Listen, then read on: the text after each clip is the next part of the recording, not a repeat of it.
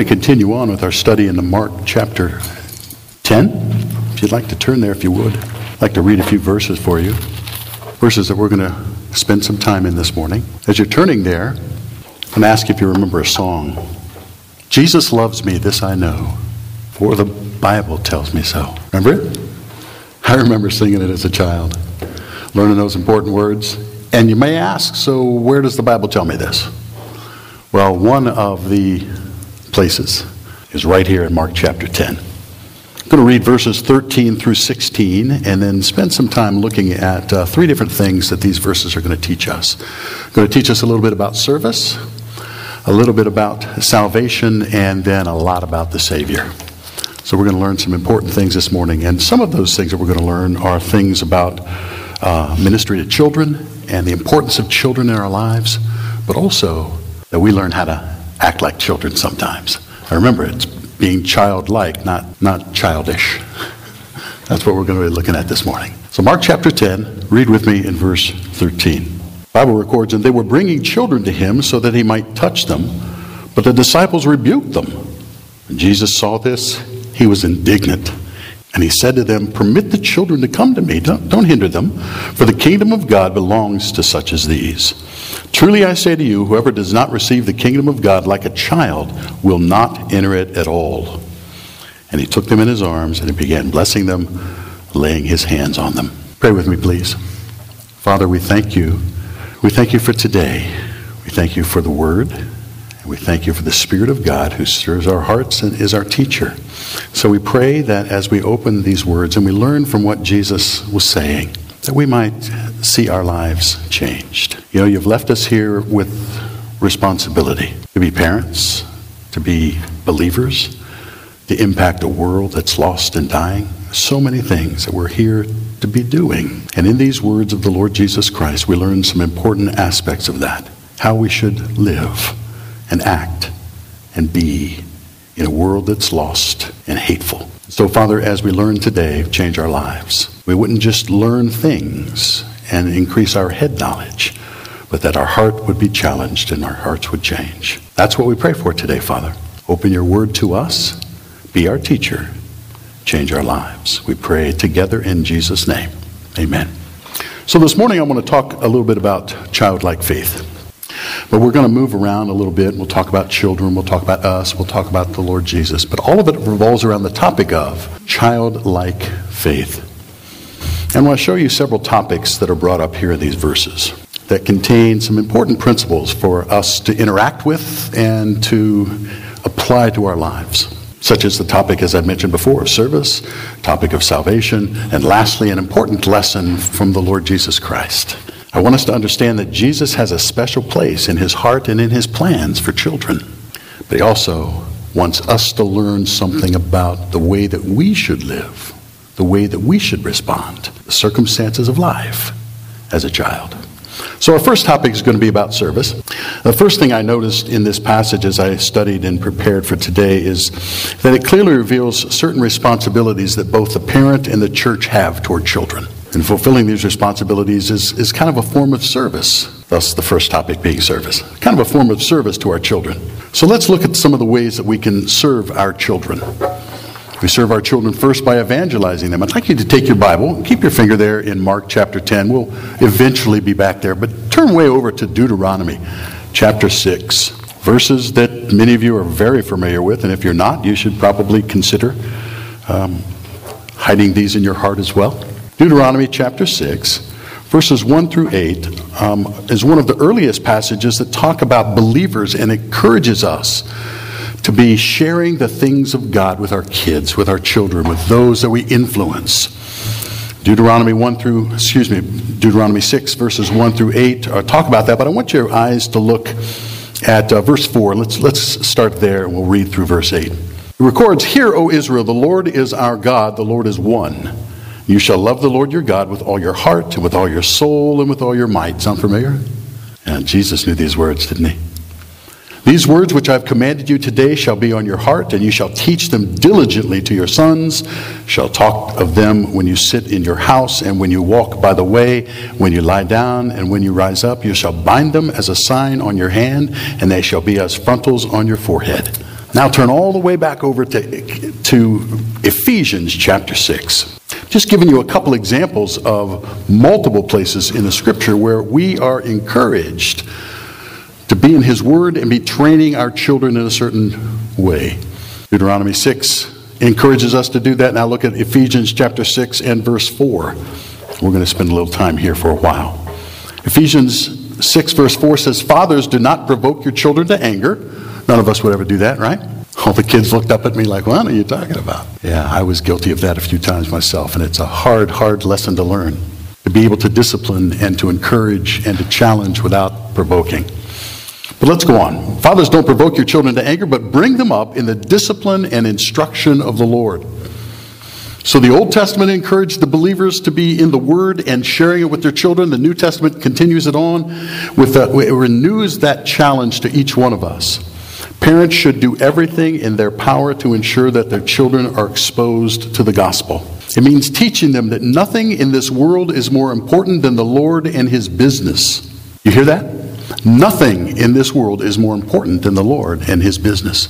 So often we find ourselves, at least I always did, we find ourselves asking, "How's school? How are your friends? What's going on in your life?" And talking about those things that are secondary. Important, certainly. And for children, we need to talk about those things because there may be lessons to learn about the Scripture and about the Lord and about evangelization and all of those things. But the important thing that we need to be focusing on when we're spending time with our children is to encourage them to be in God's Word. What is God saying to them? What does God want me to be teaching them? You know, according to a Gallup poll that was some years ago, I read this. Goodness, it's been a while. But according to this Gallup poll that I read, 19 out of 20 people who become Christians do so before the age of 25. So if I were to take a poll in here and just ask how many of you received Christ before you were 25, and we all raised our hands, it should be a good number. I won't do that. I was 17, so I fit that number. But listen to these numbers. At age 25, 1 in 10,000 will become believers.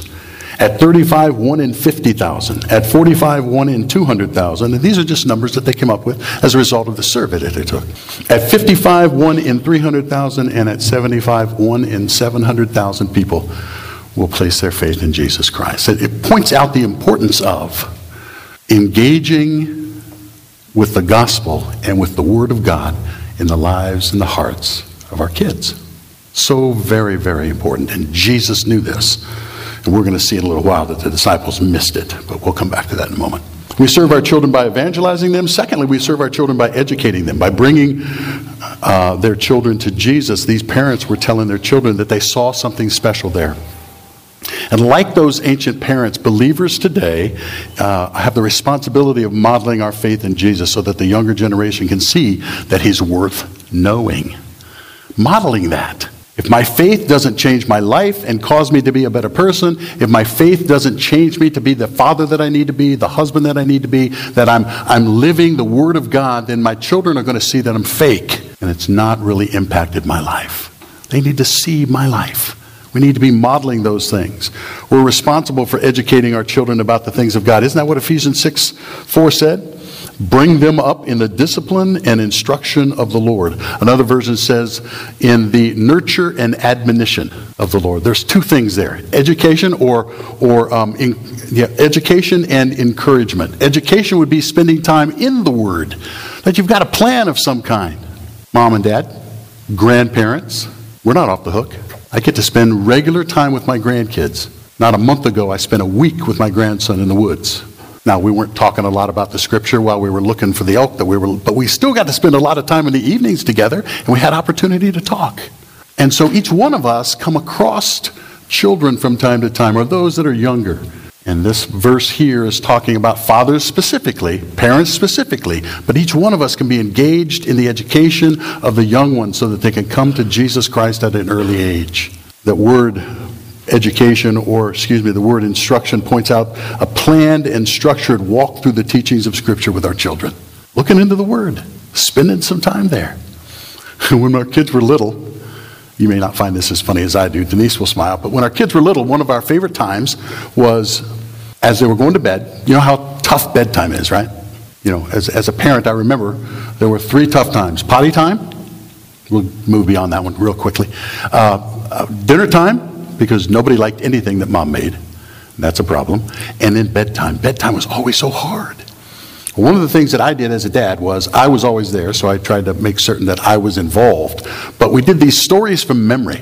And so after a while, they got so excited about these stories from memory, they would run to their bedroom. And of course, their favorite one was Lazarus coming out of the closet. Yeah, they enjoyed that one. But you find unique and special ways to develop your children and to pour into them, to be proactive and engaged. Remember, God says His word won't return to Him void. It will not return to Him void. But the only way it can return to Him is if it's sent out. So put it out there and let God do the work that He said He's going to do as a result of engaging and filling our children's minds and our own minds with the sanctifying, changing Word of God. How's your time in the Word? You know I'd find a way to ask you that today. I hope it's good. I hope it's solid. And if it's like mine, it's struggling. So make decisions to spend time in the Word of God because it changes your life.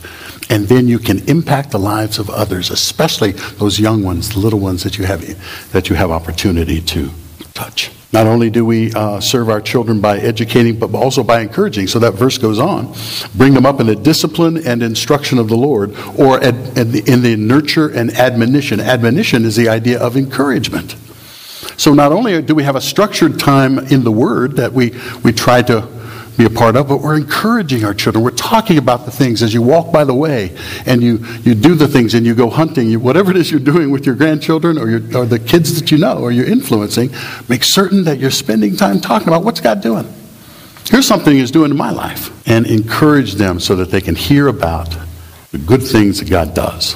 If educating them is our call to teach the Scripture, then admonishment is the call to encourage them in the things of God. Having those conversations about life with Him and how He loves and leads and builds us into the people that He needs us to be. And if they see that happening in your life, they will be challenged and encouraged to give that a try.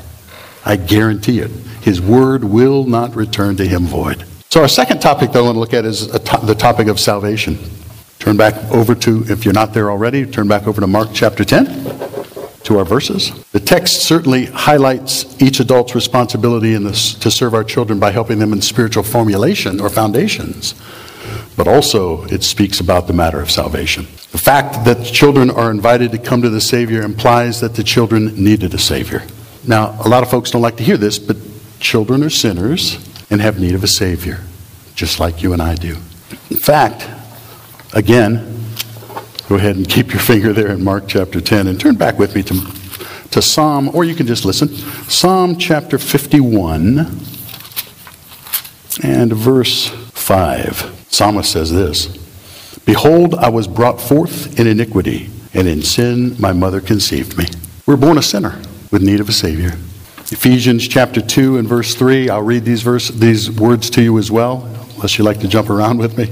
Ephesians chapter 2. I'll begin at verse 1, actually. "You were dead in your trespasses and sins, in which you formerly walked according to the course of this world, according to the prince of the power of the air, and the spirit that is now working in the sons of disobedience."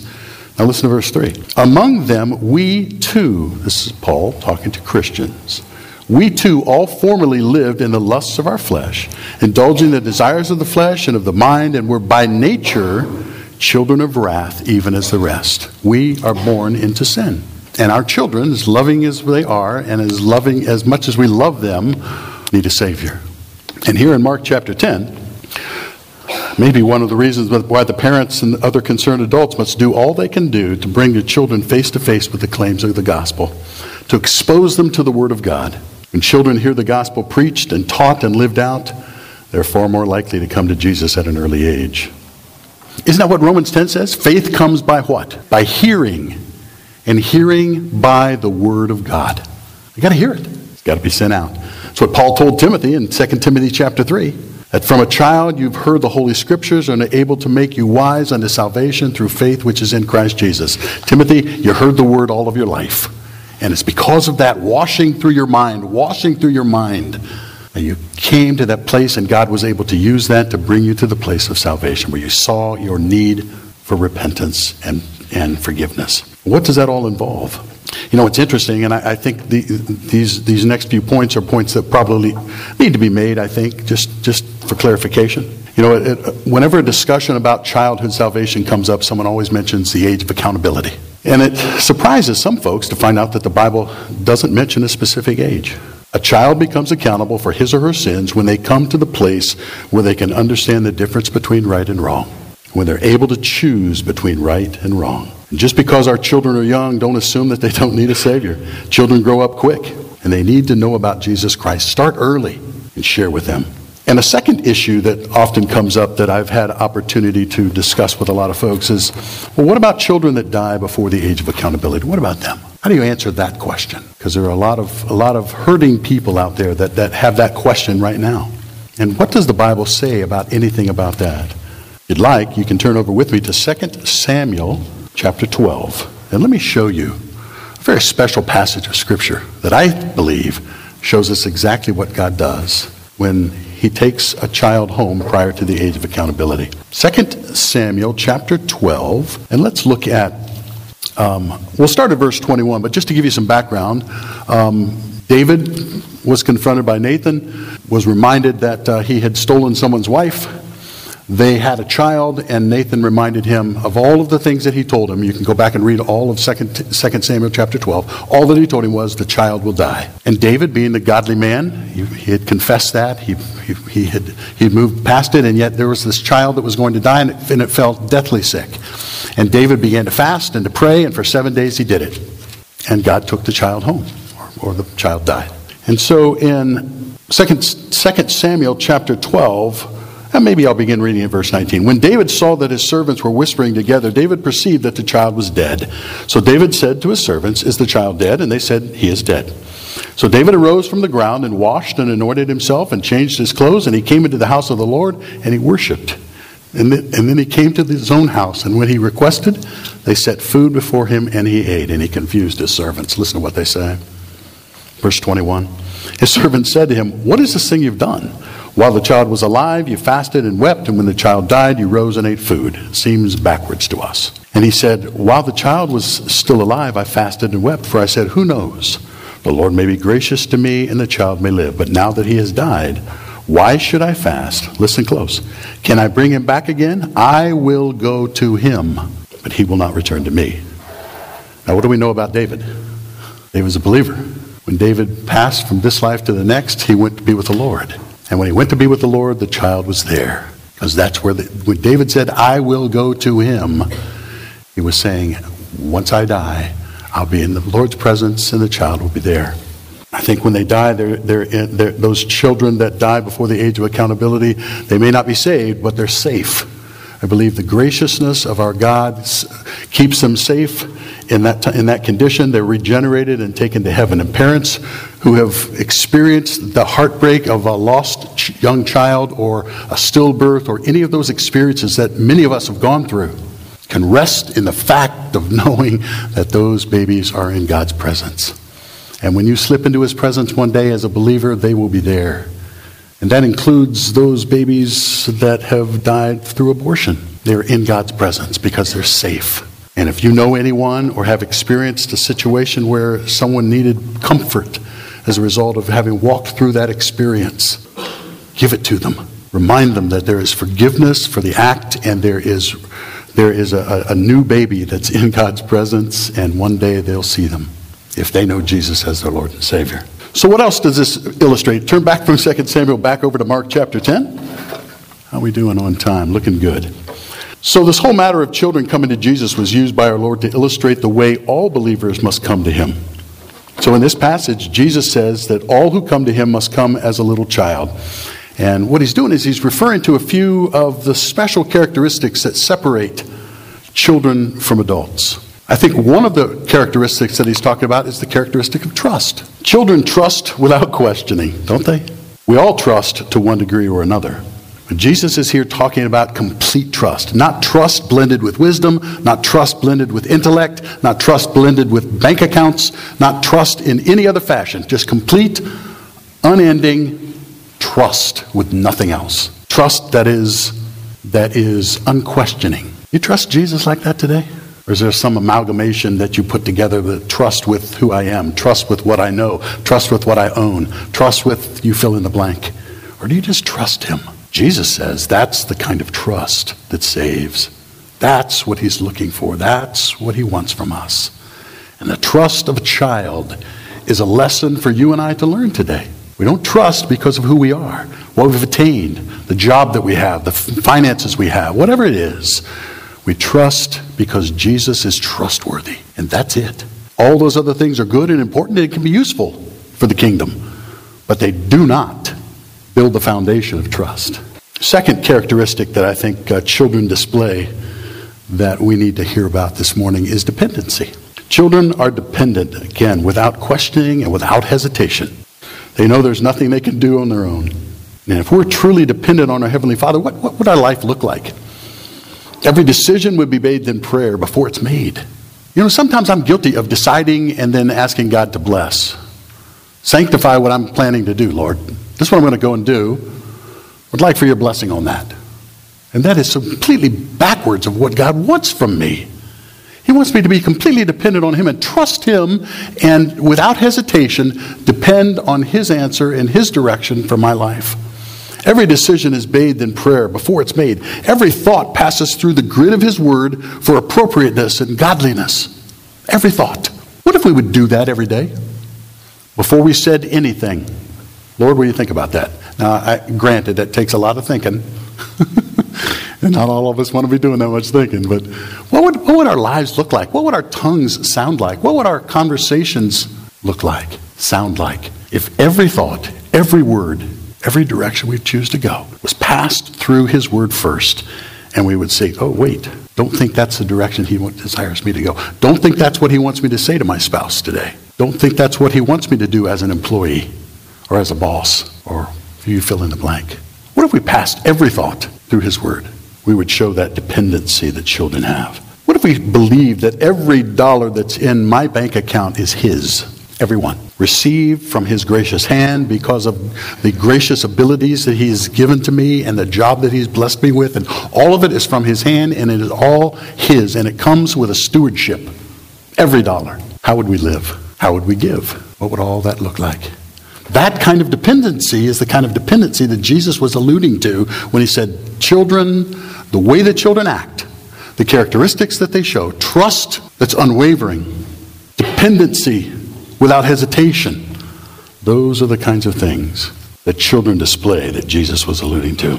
Those are the requirements for a person to come to Christ.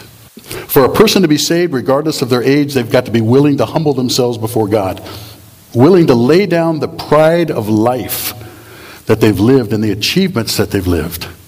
Those are secondary. They must humble themselves by acknowledging their sin before God. They must be willing to admit that their works and their religious activity and all those other things do not save them. They must come to the place where they, like a little child, simply look to Jesus in pure faith, trusting that he'll do everything he's promised to do. The person must look to Jesus by faith, trusting him in his finished work in order for their soul to be saved. It requires childlike qualities of trust, humility, dependence. It's the only way anyone ever receives salvation. So we looked at service and we looked at the accountability of the children. We looked at salvation. And now I want to look at lessons from the Savior. Jump back over to Mark chapter 10 if you don't happen to be there. And we'll look at those verses again. Look at verse 13. They were bringing children to him so that he might touch them. But the disciple, the they is obviously the parents. But the disciples rebuked them. When Jesus saw this, he was indignant. The disciples thought that Jesus was too busy for a bunch of kids. And when the Bible says they brought them to him, it alludes to the fact that there was a long line of kids. There was a lot of people that wanted to see him. And it was the culture of that time that the teachers and leaders would touch each one and bless them. And the disciples are thinking, you don't have time for this. We don't have time for this. We got big things to do. Kingdom to build, people to see. You know, shakers and movers that we need to talk to. What's with the kids? The kids, set the kids aside. And the Bible says that Jesus was indignant. It is the only place in the New Testament where this word is used in this context about Jesus. And folks, I got to tell you, it literally means he was livid, just beside himself. And I think there's a couple reasons for that. The first is he loved children. He's shown that many times. He just loved children. Jesus loves me, this I know, right? The little ones to him belong. I know it's possible for kids to get on their nerves every once in a while. They've never gotten on mine, but I know it's probably true for you. But followers of Christ, people who want to be like Jesus, love children. Don't tell me that you don't like kids. That's a problem. Jesus loved them. I think there's a second reason that he's indignant. I want you to see this. The second reason I believe that he's angry is that the disciples have been with Jesus for 3 years. Okay? And multiple times he's explained to them his plans. And they're just not getting it. In fact, just in the Gospel of Mark alone, I'd like to do a little survey with you. I think we have time. And just show you what it is I'm trying to point out. But it occurred to me as I was going through here that this isn't something new. This indignant attitude that Jesus pointed out is something that's been coming for some time. I mean, if you want to turn with me, or you can just listen, I want to go back just through the Gospel of Mark and point out a few times that the disciples just were kind of missing things. We could start in chapter 4, where Jesus began teaching the crowds in parables. He'd just given them the parable of the sower in the beginning of chapter 4, and in verse 13, Jesus said to them, sorry, wrong page, do you not understand this parable? How will you understand all the parables? And Jesus was saying to them, look, guys, this is Christianity 101. This is basic stuff. If you're not getting this, we've got a problem. Later in the same chapter, they're all in a boat when the storm shows and threatens to sink them all. And remember, Jesus is asleep and he's calm and the boat's going all over and the disciples are beside themselves. And they wake him up and said, Jesus, don't you care if we drown? And he got up and what did he do? He rebuked the wind. He calmed the sea.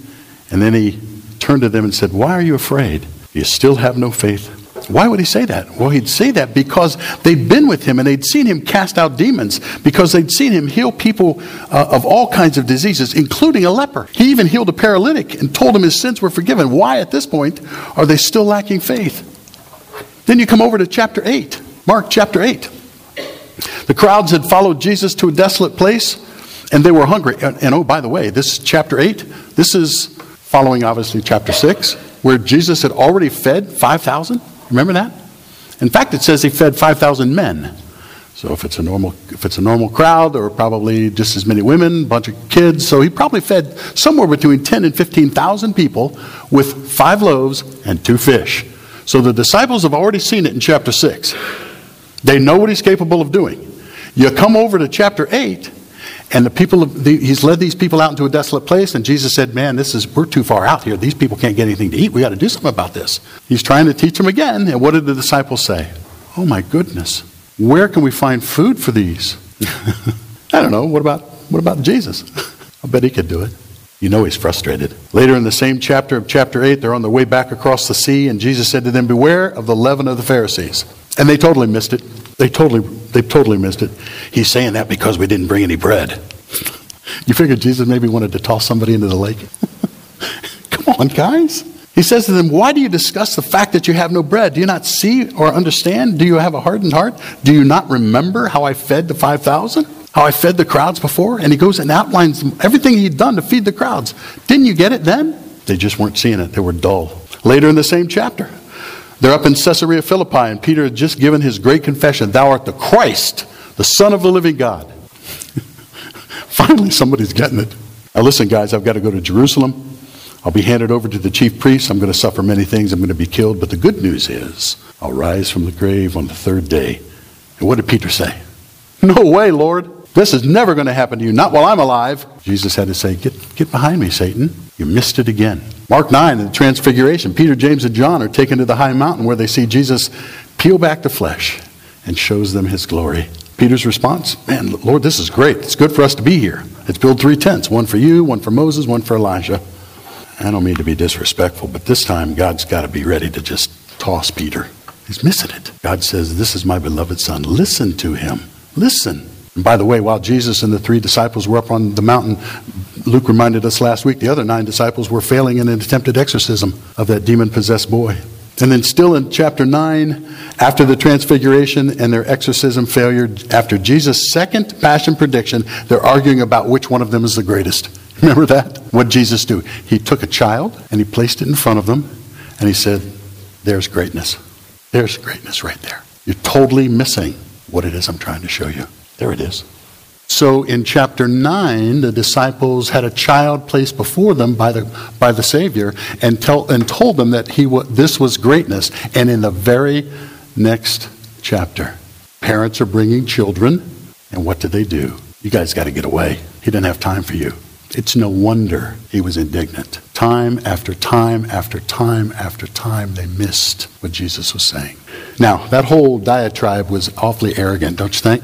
Because time after time after time after time, I miss what the Savior is saying. And so do you. And the good news for the disciples was Jesus saw more than their failures. He was patient with them. He saw what was coming. He knew that at Pentecost, the Spirit of God was going to come and fill them with power, and they were going to do miraculous things and build his church. He could see that church.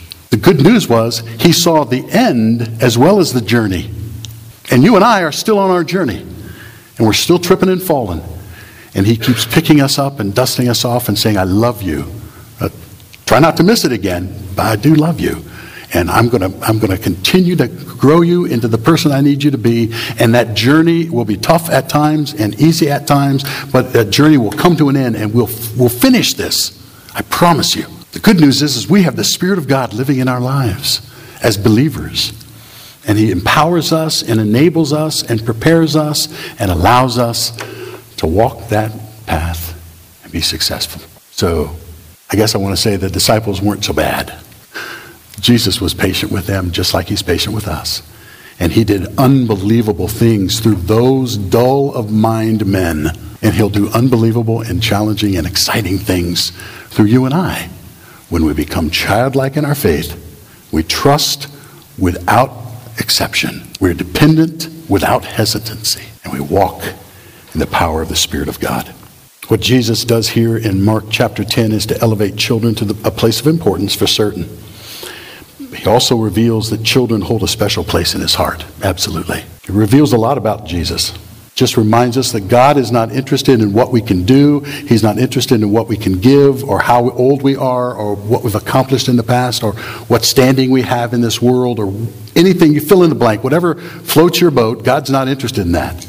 He simply invites us to come to him on the basis of pure grace. Jesus loves lost sinners, and he invites us to come, any of them, to come to him and find forgiveness. Mark chapter 10, verse 16 ends with these words. And he took them in his arms, and he blessed them, laying his hands on them. It indicates that he took the time to bless each individual child that came before him. No matter how young they were or how insignificant they appeared, Jesus cared about them and took time for them. Never think for an instant that Jesus doesn't care about you for any reason.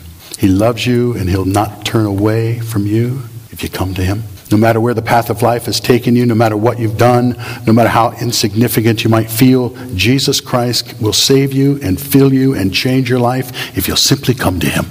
He cares about your condition, and he'll take the time to touch your life if you'll only come to faith in him. Bow your heads and let's pray together. And while heads are bowed and eyes are closed, just let me say that regardless of whether you're saved or lost, young or old, Jesus cares about you. And if you're lost today, you've never found faith, you've never placed your faith in Jesus Christ and found forgiveness in his shed blood. If he's calling you today, today is a great day to come to him. While this message is mainly about children, it isn't only for children. Because if you've never been saved, regardless of your age, you need to come to Jesus today. He died on the cross to save you if you're lost. And believer, if your life has gotten complicated by living in an adult world and you need some help from God today, you can get it. He's as patient with you as he is with those disciples that didn't seem to get it. He will forgive you today, and if you come to him, you'll find that his grace is sufficient for you. If there are needs in your life, you can come to him like those little children did 2,000 years ago and find the help that you need.